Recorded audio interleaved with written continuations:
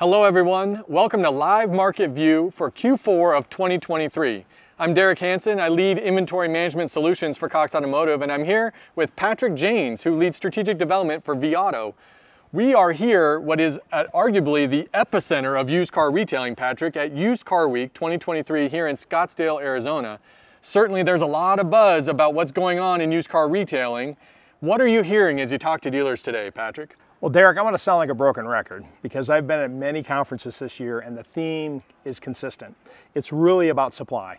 So one thing that I keep an eye on is in a given week, there's about 3 million units that are available in the dealer inventory out there. And this year it's swooped as low as 2 million. Okay? So there's been a significant decrease in supply. I don't think that's going to change for the next couple of years, to be quite honest with you. Yeah, it's amazing, as the consumer remains resilient in this market, right? A lot of question marks in the economy, but they remain resilient and it's keeping pressure on supply. How are you helping dealers address this challenge with supply? So they have to be more creative in terms of how they're acquiring vehicles. And we're really pushing for a multi-channel, or if I steal an advertising term, omni-channel approach to getting vehicles. And that means all the sources that are available. Service appointments, private party listings, lease returns, of course you got trade and auction, but they got to move beyond those and make sure that they're getting vehicles acquired from all those different sources. And that's not easy to do, to put a process in place to attack those units. Yeah, it's really building muscles in a way that they haven't historically as they leaned on auctions and trades. Are you seeing any challenges exposed for dealers in maybe cherry picking or selective or not using the right metrics to manage across channels? Well, we recommend they, take a page from the playbook of the disruptors. During the pandemic, we saw a lot of those disruptors out there really buying cars right out of customers' driveways, right? And those were dealership customers that they were getting those cars from. And the way they seemed to be successful with that was that they didn't pass on any units. Right. They bought everything.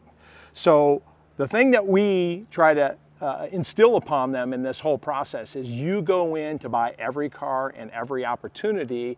However, there are going to be some cars that you don't retail. Right.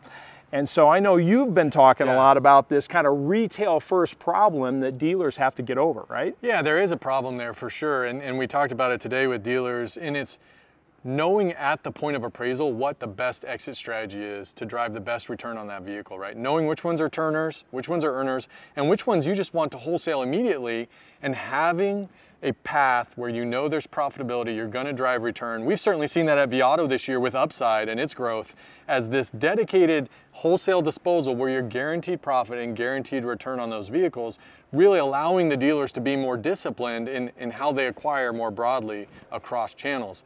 Speaking of inventory across channels, the UAW strikes have ended. We're seeing new cars now come back in the picture, and as new cars come back and new car supply comes back, OEMs are going back to some of the old tricks with incentives. What are you seeing on the new car front, Patrick? Well, there's two great things that are going to result from that. One is we got some trade bait now, right? We're going to have some new inventory and we're going to attract some trades and going to help be able to bring those cars back in that we haven't had access to.